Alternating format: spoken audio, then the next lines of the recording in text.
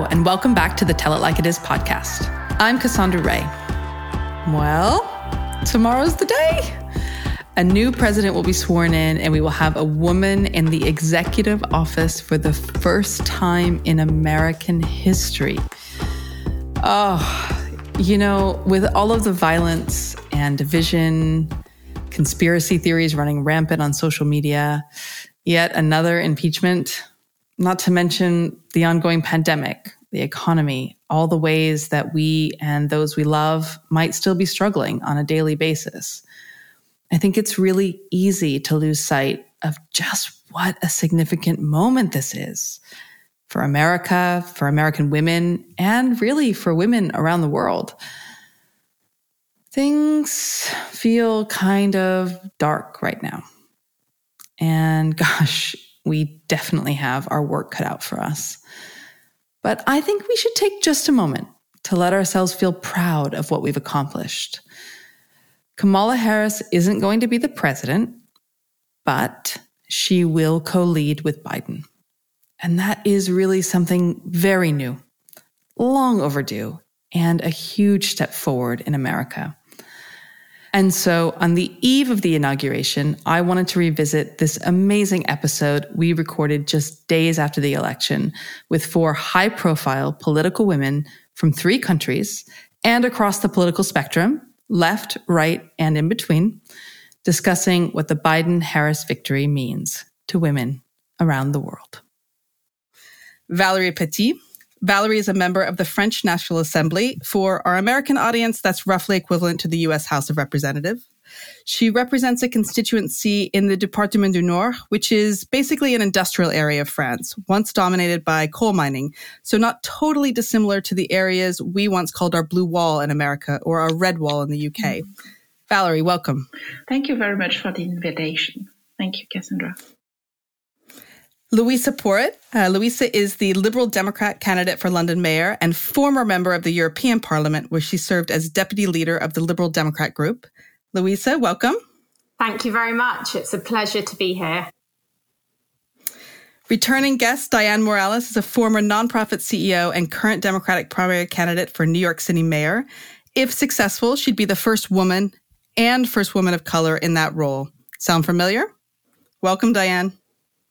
Good morning, Cassandra. Thanks so much for having me. And another friend of the show, CNN political commentator, senior advisor to the Lincoln Project, and co-host of The Breakdown on LPTV, Tara Setmayer. Tara, welcome. Thank you for having me back, Cassandra. Tara, let me start with you. What do you think is more significant for women, that we've elected the first woman vice president, or that we'll no longer have a pussy grabber in the White House? You know, it's a shame that that's the option, right? That's the dichotomy here. That speaks volumes about how far we've come in the last 4 years. It's the shameful thing about this is that I actually have to think about that. It shouldn't even be a question. It should be that it's absolutely an amazing achievement that we have the first female vice president, the first female vice president of color. And we should be celebrating that unequivocally. But unfortunately, that historical fact gets overshadowed by Donald Trump and how destructive and threatening he has been he's just an existential threat to our republic here in the U.S. And so, in a way, it takes a little bit of the shine away from the significance of Kamala Harris's win. Which I think is unfair to her. And I think, after we get settled here, things are a bit unsettled still because Donald Trump is kicking and screaming and refusing to acknowledge that he lost. We'll have an opportunity to properly celebrate Kamala Harris. Over the weekend when the announcement came through, an old friend of mine, we've been friends since we were in the first grade. We went to our first day of school together. His daughters, they're 9 and 6, and he's a teacher. And he sent me a text message and said, I can't even begin to tell you how happy I am that my daughters have been paying attention to this election and jumped for joy when the race was called for Biden and Harris. And I said, and it actually made me cry because I realized that our efforts to oust Trump And to get in someone like Biden and Kamala Harris was really for little girls like them. It was for that generation. And now they have someone to look up to in the White House, in the East Wing, that they can be proud of. And it broke me down. And I think that's when it finally hit me, the significance of it all. Yeah, I cried. I cried a lot when I was watching her acceptance speech.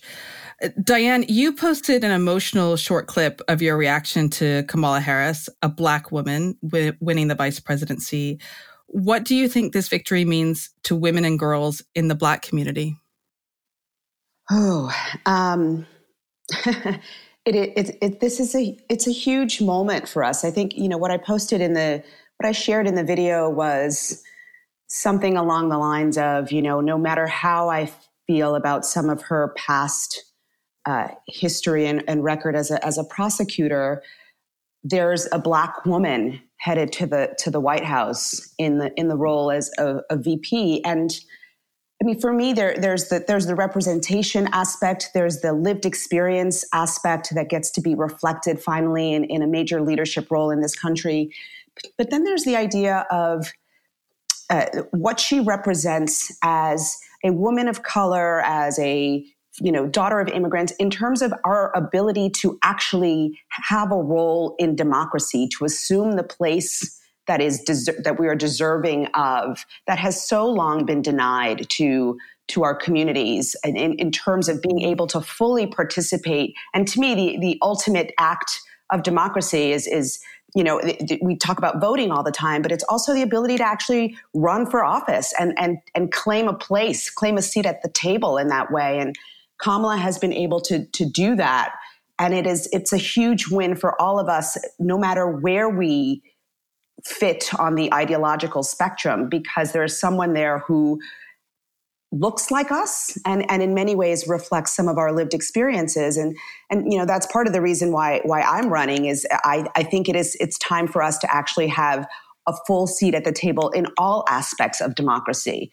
And so, for me, it was one of those moments. It sort of was a building thing. I didn't have an instantaneous reaction when I heard about the news. I think so many of us have spent so much time steeling ourselves over the last 4 years around the possibility of sort of having to go through another 4 years and what all of that represents. And so I feel like it took some time. It was sort of like the thawing of a block of ice. And so it took several hours for the emotion to hit me. And the video that you saw was probably 4 or 5 hours in, where I then started to actually feel something. I mean, there was the intellectual reaction, but then the emotional piece was much greater for me, and it took a while to get there, but it was it was extraordinary. And and the streets of New York City were.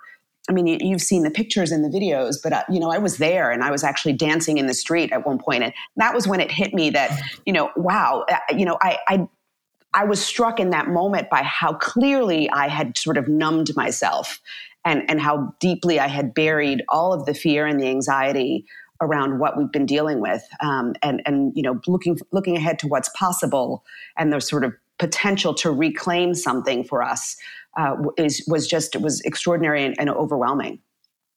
Yeah, I was jealous. Watching that. Louisa and Valerie will also tell you that here in both the UK and France, we're 2 and 3 weeks, I think, into our second national lockdown. So I was jumping up and down in my house, but all alone. I've been thinking of something, Diane, and I'm a little timid to ask it because obviously I'm a white woman, but I'm wondering what the significance is, if there is significance, to the fact that a Black woman made it to the White House first, that a white woman didn't have to pave the way. I mean, it's a great question. I guess the way I would think about that, I would maybe frame that a little bit differently. I don't feel personally like white women have paved the way for Black women in any way. To be honest, I think Black women have been the backbone of democracy in this country, and they have made it possible for us so many times, or time and time again, to actually preserve democracy. And so, to me, it feels absolutely right that it should be a Black woman first, particularly at this moment in time, exactly because it has been Black women that for so long have saved us in so many different ways, whether at the polls or on the streets. And so it is of extraordinary significance for so many, historically, personally, from a democratic perspective. It's a huge win for us. And I think it's a huge symbol. And hopefully it will be a huge win for us from a practical perspective as things unfold in the new administration. Diane is right about that, Cassandra, which is interesting that you asked it. And Diane, I appreciate you for being so candid and honest about it, because I don't think that white America really recognizes some of the decades and decades and decades of women of color being locked out of the democratic process or being unrecognized for their role, all the way back to women's suffrage.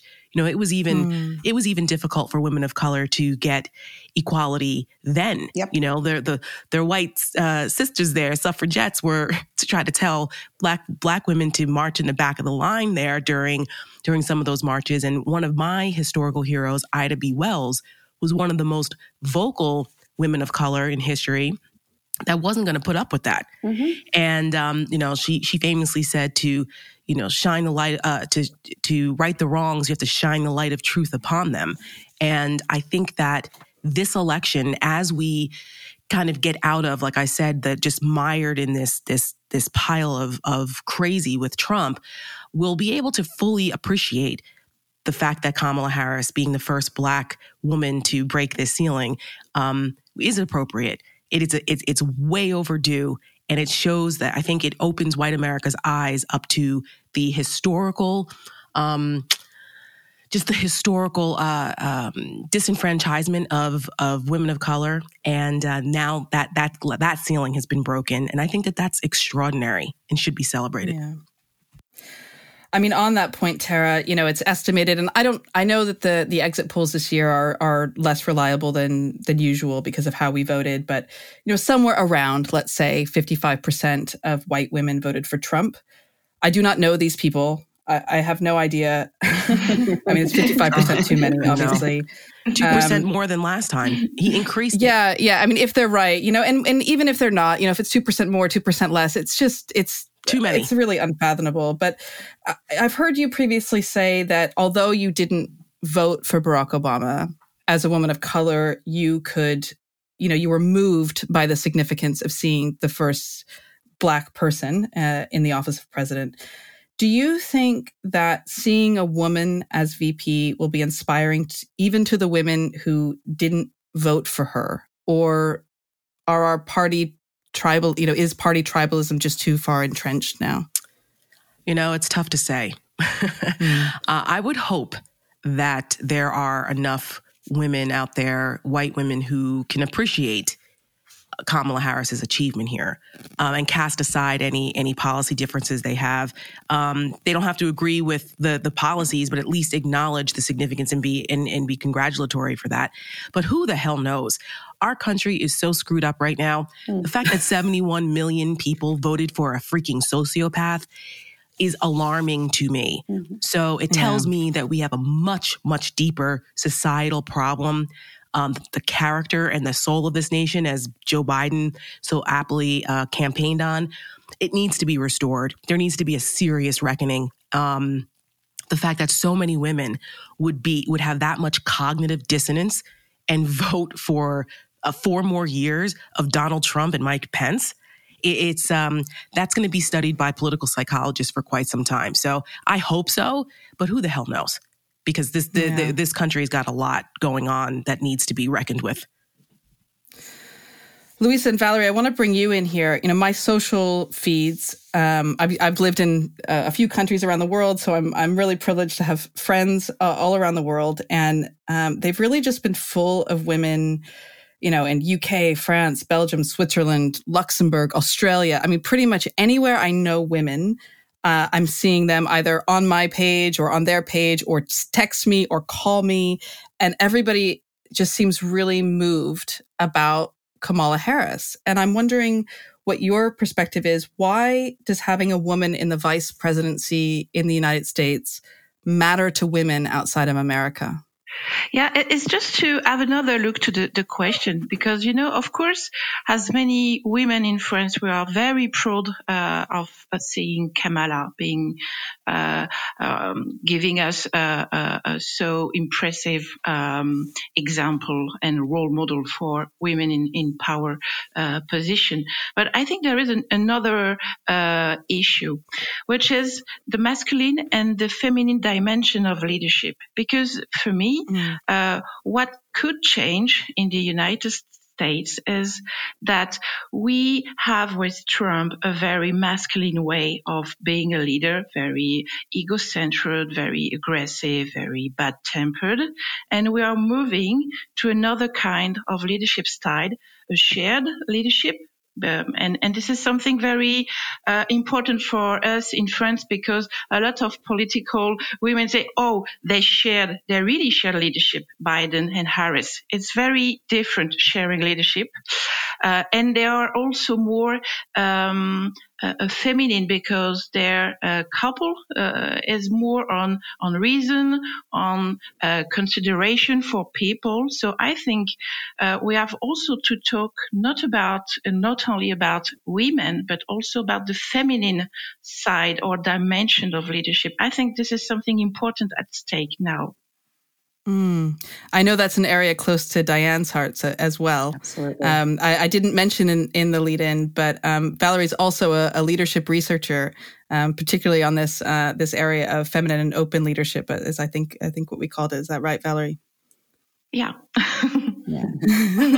Louisa, what's your view? What's your view of why this is inspiring to women in the UK? Well, I think it's inspiring for women all around the world. I mean, like you, I've got friends in different countries, and the reaction was pretty unanimous. And actually, it wasn't just women. I think anyone who's vaguely on the progressive part of the political spectrum felt a massive sense of relief when the Biden-Harris team won. But seeing Kamala Harris become the first female vice president of the United States is hugely inspiring for any women who are in politics or aspiring to be in politics around the world.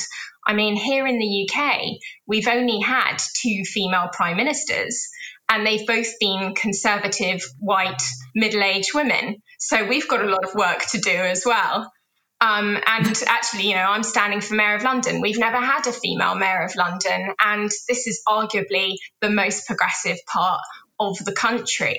So I think for all of us, we're looking at her as this absolute icon and example of what's achievable. And of course, that is particularly inspiring for women of colour, because there aren't enough women in leadership, full stop, let alone from ethnic minorities around the world. But I think her becoming vice president also fits in with a general trend of more women leaders coming to the forefront now, and also showing what a great job they can do when they are put in positions of leadership politically. We've had Jacinda Ardern being re-elected in New Zealand, Sanna Marin in Finland, who's only 34 years old. And they've both had a really strong response to this pandemic and got it under control. And what the Biden-Harris administration were offering is competence.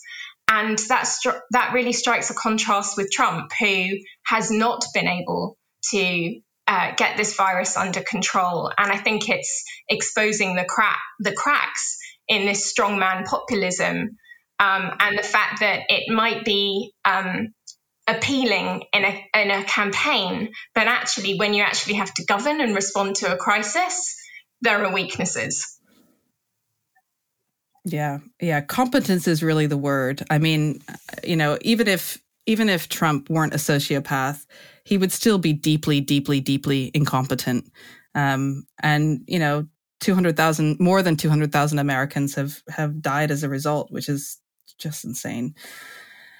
Valerie, the wonderfully outspoken mayor of Paris, Anne Hidalgo, who previously called Trump stupid, among She's other very things. polite. She was one of the first to send congratulations to Biden and Harris, and she minced no words, saying, "Welcome back, America," which, I have to say that as an American living abroad, that's exactly how it felt. It felt like, oh, finally, America is back. But you represent an area in the north of France, which is a more industrial part of the country. And like I said in the lead-in, probably a bit more closely aligned with our blue wall in the Midwest or in the north of England, what we call our red wall. What is the sentiment in the north? Is it the same as this kind of, this elation in the cities across Europe? Well, the sentiment is shared, and there is an unanimous wave of congratulations. Sorry for my French accent for Biden and Harris elections. We love your French accent, Valerie. Yeah. We love your French accent. Well, the first main reaction was, as we say in French, oof. It's like a big breath, oof, a relief, a national relief, and we saw, I would say, two types of reaction. First, Anne Hidalgo was not the first to react. The first was the Ministry of Environment, who is actually a woman, Barbara Pompili. And it was about the fact that America will come back into the Paris Agreement. So for us, the first reaction was about climate and environment and being able to work again with the United States on this big challenge. So it was the first reaction. And also something more, something about the shared responsibility we have about the fact that the lesson about the Trump era is that populism lies at the heart of our democracy. It's not around. This is not a threat we have to fight against. It's within the democracy, and it's a sleeper threat. And we all share, all the democracies are sharing this threat, and we must work together. We have to reinforce multilateralism and try to have a common fight in front and work against populism. So we have these two types of reaction about environment first, and then about fighting together against populism, I think. So, yeah, this rise of populism and, I'm going to go as far as to say neo-fascism in a lot of places is something we're seeing worldwide, certainly within Europe, definitely within the US with Trump. I mean, I think if any of us had any doubts as to whether or not Trump was an actual fascist, those have been laid to rest with his response about losing the election and refusing to accept that. I don't disagree. But Valerie, I'm interested in, I've used the term. I've backed away. For a while, I didn't want quite to use terms like that because they can be, inflammatory. But after his behavior, frankly, during the protests over police brutality and the George Floyd killing here in the U.S., and him deploying fascist tactics in Washington, D.C. against peaceful protesters, that really just brought it home for a lot of us. And I said, whoa, what the hell is this? And then, it's just increasingly gotten worse since then. And now his reaction to the election is without question. And it's amazing. More and more people in the U.S. media, pundits and talking heads are using those terms. I mean, I've been talking a lot about the authoritarian aspect of this, and I've interviewed a lot of people who are experts in the subject matter on my podcast. And it's, I suggest everyone read the book by John Dean called Authoritarian Nightmare. And it talks about, not only people like Trump, but his followers. What is it about these folks over here in America that are attracted to this? That's the scariest part about that. And, that's why the day after the election, and I saw the way Trump was behaving, and I saw the way Republicans were enabling it, and I said, that's it, I'm done. After 27 years being with the Republican Party, I quit. I said, I can't be associated with this anymore. There is no room for repudiation. clearly, with so many people supporting Trump and his authoritarian neo-fascist ways, that there's just no role for sane, pragmatic conservatives like myself in the Republican Party anymore. And that was a big reason for it. Yeah, I had a really painful exchange over the 5 days we were waiting for the election to be called with my brother, who lives in Southwest Florida. Is just generally a good guy. He's working class. He's a single dad. And I hadn't realized 4 years ago when we talked about voting, and I asked him to vote for Hillary Clinton, even though he hadn't been political ever in his whole life. And he said, I just think they're both bad. And in the 4 years since, he has been completely radicalized. I mean, and that is the word to use. I mean, he is radicalized MAGA. He was, telling me all about the Biden crime family and how the election was stolen, and without irony, he really believed it. And that's really sad. And I'm not sure what I'm going to do about this in my own family, but, the 55% of white women aside in the US, what we've seen these patterns throughout Europe again, and in America, where time and time again, fewer women vote for the neo-fascist or the populist candidate than men do. In France, 68% of women voted for Macron above Marine Le Pen. In the UK, where more women have historically voted Conservative, in this last election, 58% of women voted Labour or another party, Lib Dem, or other party. And that's, that was a change. Now, I'm not going to call Johnson a fascist, but I do think it's clear that he came into power on a wave of populism. And in the US, it looks like about, 56% of women overall voted for Biden.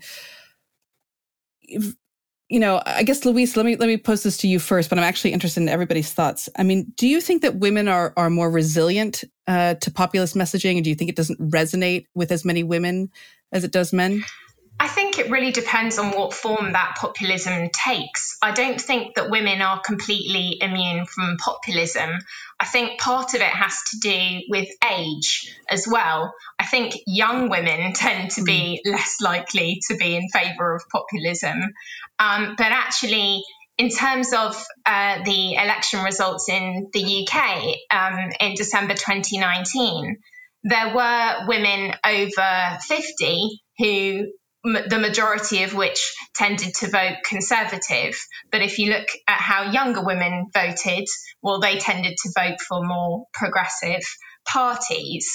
In the US, I remember seeing this program where one of our former Labour politicians, Ed Balls, did a tour to kind of understand Trumpism and what is it about in America.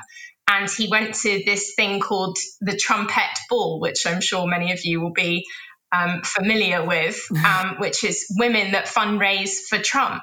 So I think it's easy to think that women are never susceptible to populism, but the reality is that some of them are.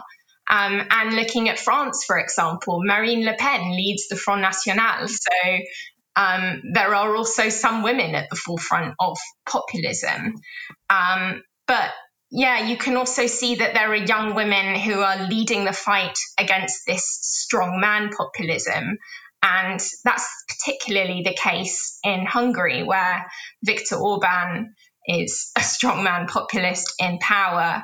And when I was in the European Parliament, there were two young women in my wider political group, liberals from Hungary, who are basically the only national politicians leading the fight against him.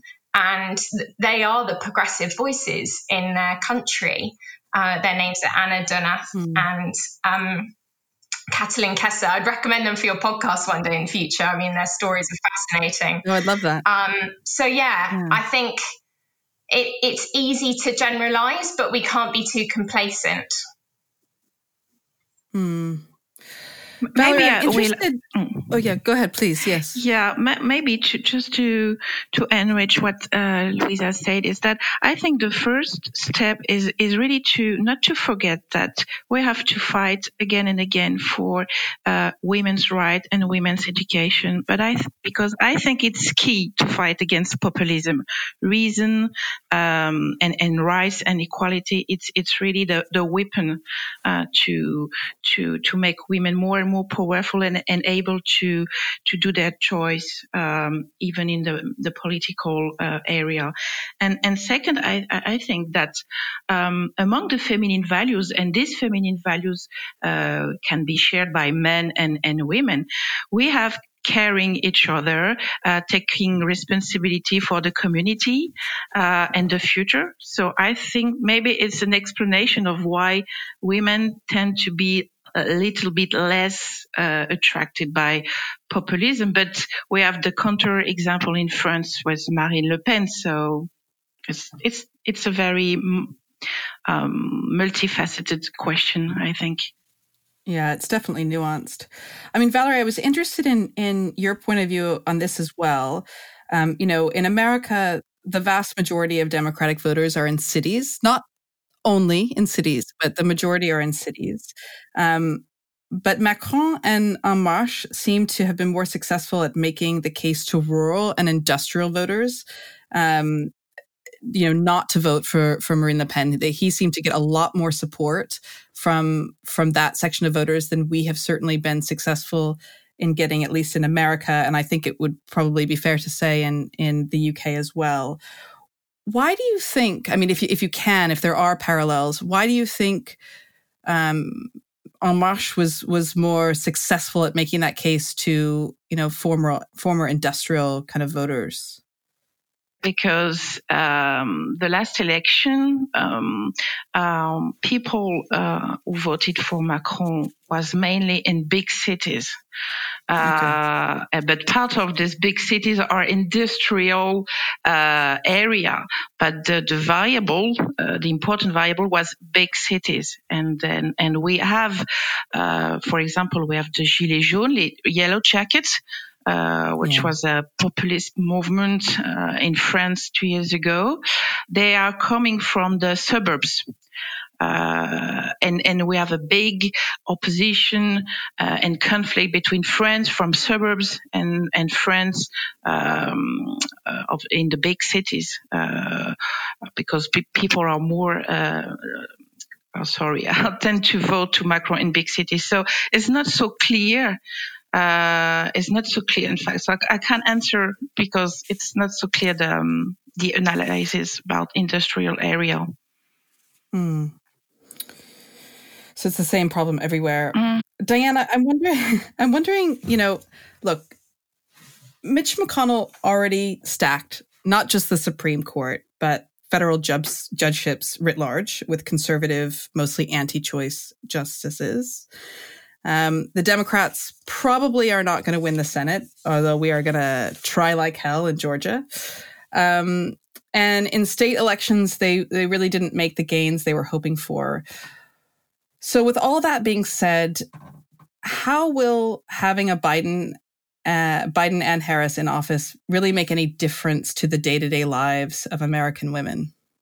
I think that there's a possibility, there's hope and possibility that a Biden-Harris administration will begin to set the table for a different paradigm and a different framework and a shift back to sort of reclaiming some of the gains that we've lost over the last 4 years. It is absolutely true that some of the damage that has been done by the Trump administration, we will feel the consequences and the ripple effects of that for decades and potentially generations to come. If the Biden-Harris administration don't in fact act, I think, strongly in a very strongly progressive direction. I think one of the things right now that concerns me, assuming that we are able to navigate and manage through a successful and peaceful transition, I'm concerned about the American public getting lulled into a false sense of complacency. I think we suffered from a little bit of that after the election of Obama, and I think there's a danger of that happening right now. The reality of it is that the last 8 months have revealed deeply rooted, symptoms of a disease that this country had suffered from for a really, really long time. And the focus, the sort of false sense of focus on the Trump administration as being the root of the problem, I think is fundamentally flawed, because in my perspective, the Trump administration is also just a symptom of this disease that we've suffered from for a really long time. We need the political courage and the will right now to actually fundamentally transform some of these systems and structures that have made it possible for the Trump administration to do what it's done and to wreak the damage that they have, the havoc that they have. And I also think that one of the things that's really important moving forward is really focusing and looking at on the local level what we can do on the local level, which is also part of why I'm so focused on. I say so focused, but at the same time, my focus is most definitely split. On the local level in terms of what we can do on the local level to create the changes that we need and to begin to transform our leadership and governance structures in such a way that we really are centering equity and justice for everyone. I think at the root of all of this in the United States, there's a fundamental rift around racial issues. And until we're ready to fully reflect and reconcile with our history and our past, we're not going to be able to actually move forward in a sort of strong, united, and progressive way. And I don't think that reflecting and reckoning with our past, our legacy, and the damage that has been done means that we have to be condemned to repeat it. But I do think that we have to have the courage to actually acknowledge that and face that and actually learn from it to do things differently moving forward. So I'm going to echo what's been said. That it is a complicated and complex sort of path forward for us, but we need to have the collective will to actually take that on and tackle those challenges. Because I think, if nothing else, the last 4 years have revealed to us that, our democracy is really, in a fragile state, and that we got this close and are this close to sort of dismantling so many things upon which we're supposedly built is highly problematic and concerning. The fragility of our system has been revealed in a way that I don't think we can pretend to unsee. And I don't think that we should, allow ourselves to get too comfortable, no matter what transpires in the coming months. Tara, I'm interested in your perspective specifically around this. What's been mentioned before, and the research indicates that women share power differently than men. We lead differently than men, and we share power differently than men. And it seems to me that if we're going to move forward in America, and if we're going to heal some of these divisions that have been, made very, very deep by the rise of populism in a lot of countries, we're going to need to hold space for people who see the world differently than we do. And I don't want to, I'm in a happy mood about what has happened. And so I don't want to dwell on the infighting that has already begun in the Democratic Party. But I do want to ask you, do women have a special role in helping to create a dialogue amongst people who see the world differently, who hold different views, who might land in different places on the political spectrum? Yeah, I mean, I think that we've historically seen that happen when women are in these types of roles. There's a lot of academic research on the successful way that women work together, seek to solve problems. So I don't see why that would change now. I think women are uniquely positioned to kind of cut out the BS now and be the adults in the room. Women are mothers, and oftentimes they are the referees in their families, and it just comes as a natural. And even if you're not, it just comes as a natural, I think, instinct for women to say, okay, what's the problem? How do we solve it? Because we're multitaskers. Men oftentimes are very one-dimensional and often can be run by their egos. And I think we see that more in these populist movements. I was thinking about this as you guys were talking. What is it about men that are more attracted to this populist movement and this kind of authoritarianism versus women? And I just think that comes from being in positions of power for so long. Men have run everything for most of history. It's only been recent history that women have really been able to become, have larger leadership roles. And it's a threat to, change threatens men and their positions of power.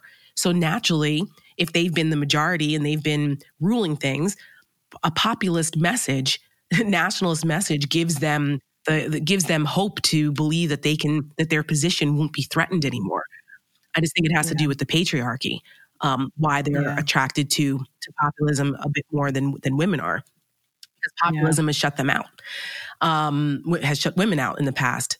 So, I look at Congress, and I looked at, in 2018 when so many women won their seats in Congress, mostly Democratic women. And this time around, you have a bunch of Republican women that won seats back. But I feel like those women will be, except for the crazy QAnon conspiracy theorists, which is a whole different dynamic, good Lord. But for the most part, you see women as part of the Problem Solvers Caucus. There's a women's caucus where they bond over things more than just this political tribalism. So, I do have some hope that women will be the adults in the room here and try to right this ship. Yeah. And I want to get your views on this, Diane, and also your views on this, Tara. But, I've also been thinking about what it means not just to have a woman, not just to have a Black woman, have Indian woman in the White House, but also, a woman who is the daughter of immigrants. And I don't know if it's well understood, and it'd be interesting to hear Louisa and Valerie on this, but if it's well understood just how much the American dream of being the melting pot and being the home of immigrants who came in search for a better life is part of our national identity and part of our individual identities as being American.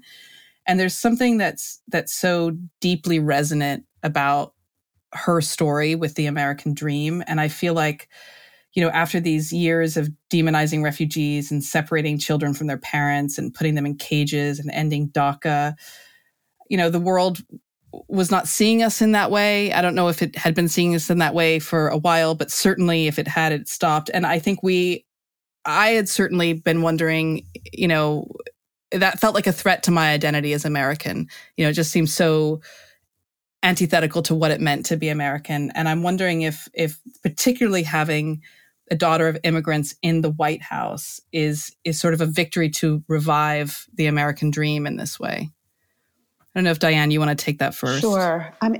So I think your question is really relevant because it strikes at the heart of what I think has been actually a fissure in the American identity to begin with for a long, long time, right? Because I am not sure that everyone has embraced the notion of the American dream or, identity being one that is sort of more of a tossed salad, right? Of all sorts of people from all sorts of backgrounds coming and contributing to the larger whole or the greater good. I think there's been conflict throughout our history around what it means to be American, and the whole difference between you have to assimilate, you have to speak one language, you have to fit this mold in order to be considered a true American, as opposed to sort of the ideology that you express, which is more, we are welcoming and embracing of all people from all places, and we recognize what everyone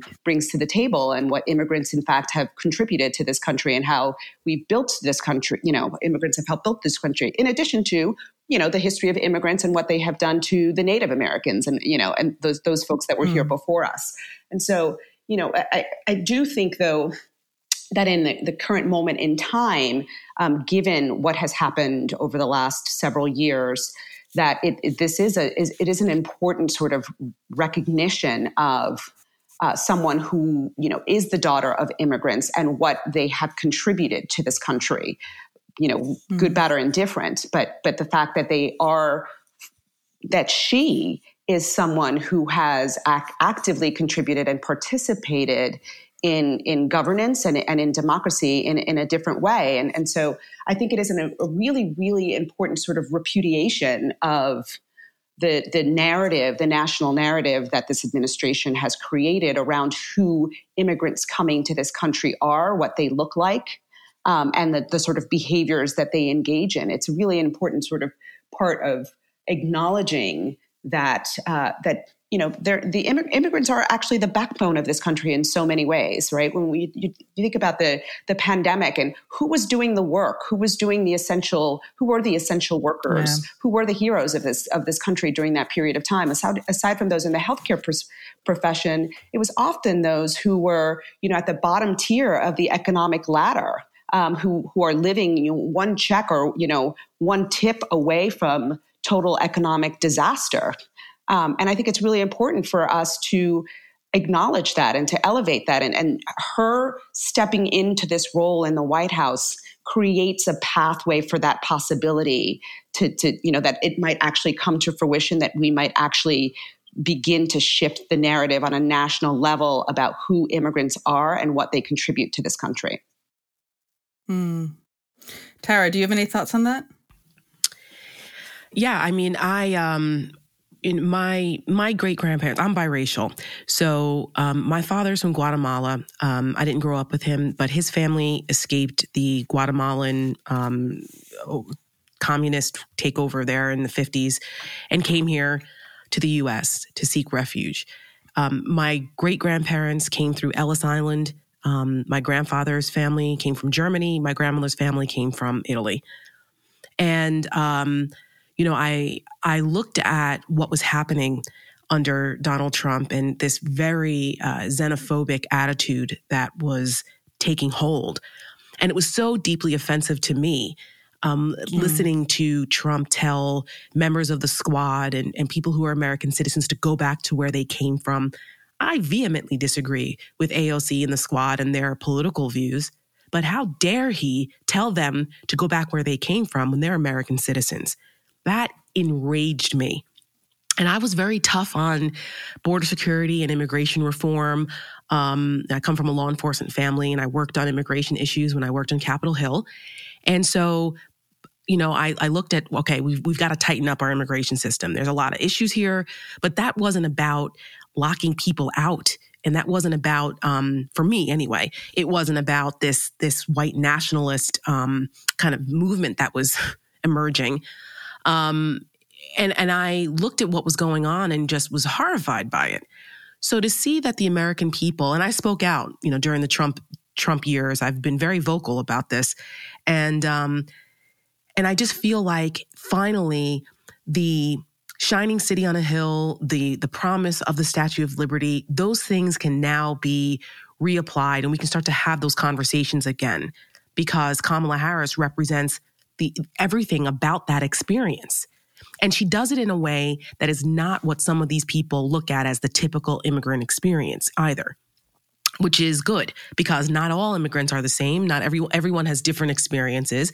And she embodies a really unique American story that is inspirational, particularly given how powerful her mother's role in her life was during her upbringing. So she comes from, a line of strong women and she can share that experience, which will be incredibly inspiring. So I look forward to reintroducing that idea of the Statue of Liberty in America being welcoming to the tired, the poor, your huddled masses that has been lacking so badly. And it's part of what the American allure is. It's why people try to get here and risk their lives to get here. And, we need to fix some of the broken problems of the immigration system, but that doesn't mean that we don't welcome immigrants. That's what this country is founded on. So I welcome it. I think that there's an opportunity to have those conversations again in a positive way. Yeah. Louisa, do you think that this victory has restored some of America's, for lack of a better word, brand internationally? I certainly think that it has. I mean, it's also provided a beacon of hope for progressives around the world. But I think we're all hugely relieved that, Joe Biden has promised to take the US straight back into the Paris Accord on climate change, that the US will rejoin the World Health Organization. That multilateralism and his belief in it, I think is really, really critical, because one of the reasons so many of us outside of the US were despairing over the 4 years Trump was in power was the way that the US seemed to be turning its back on the rest of the world. And how brilliant. I mean, I've loved listening to what the other women on this podcast had to say about Kamala Harris and how she embodies the opposite of this toxic, divisive, anti-immigrant rhetoric that we've seen not just in the US, but in countries across the West, frankly. And I don't think that battle is over, but the fact that you can have a woman who is also the daughter of immigrants becoming vice president of the United States is a kind of shining example for everywhere else. And I think a really good point was made about how immigration is desirable. It's a good thing for countries. Diversity is the source of our strength. And as a Londoner, that's very intuitive to me, but I completely recognise that a lot of people don't see it that way. So this could be the start of turning around the conversation about that. Yeah.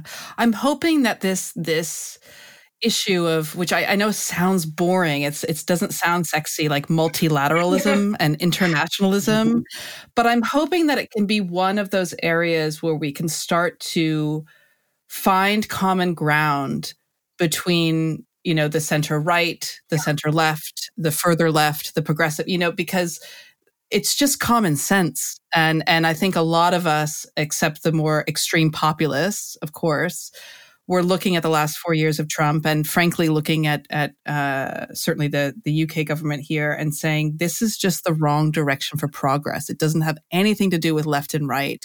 It doesn't make sense. We're not going to solve problems that way. And so I think I'm glad that you've mentioned it again. And I'm hoping it's one of those areas that we can find common ground and move on.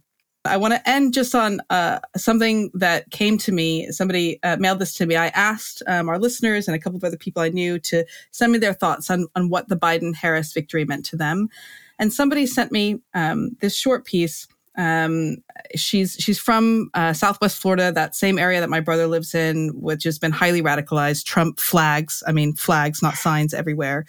She's a single mom of two. One of her kids has pretty extreme autism. She is working class for sure, doesn't have a lot of money. And I was sort of expecting her to say not much. My life isn't going to change that much. But instead, this is what she said.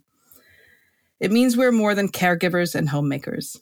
It means we're not limited to having men make most executive decisions, especially ones that apply only to us, like our right to choose what we do with our own bodies. It means women of color get the chance to see equal representation. It means girls growing up will see that we don't have to limit ourselves or water ourselves down. We can only go up from here. And I think that says it all. So thank you so much for your time, ladies. I can't wait to stay in touch. I can't wait to see what happens next. Thank you so much, Sandra. Thank you all. Thanks to everyone for listening. If you've enjoyed the series so far, please do subscribe, rate, and leave a review wherever you're listening right now. It really does help put the series in front of more badass women, and a few men too, by increasing how we rank. While you're at it, check out the show notes for more info on our guests and to find out how to reach us on all the socials. As always, if you've got a story and you want to tell it like it is, I'd love to hear from you.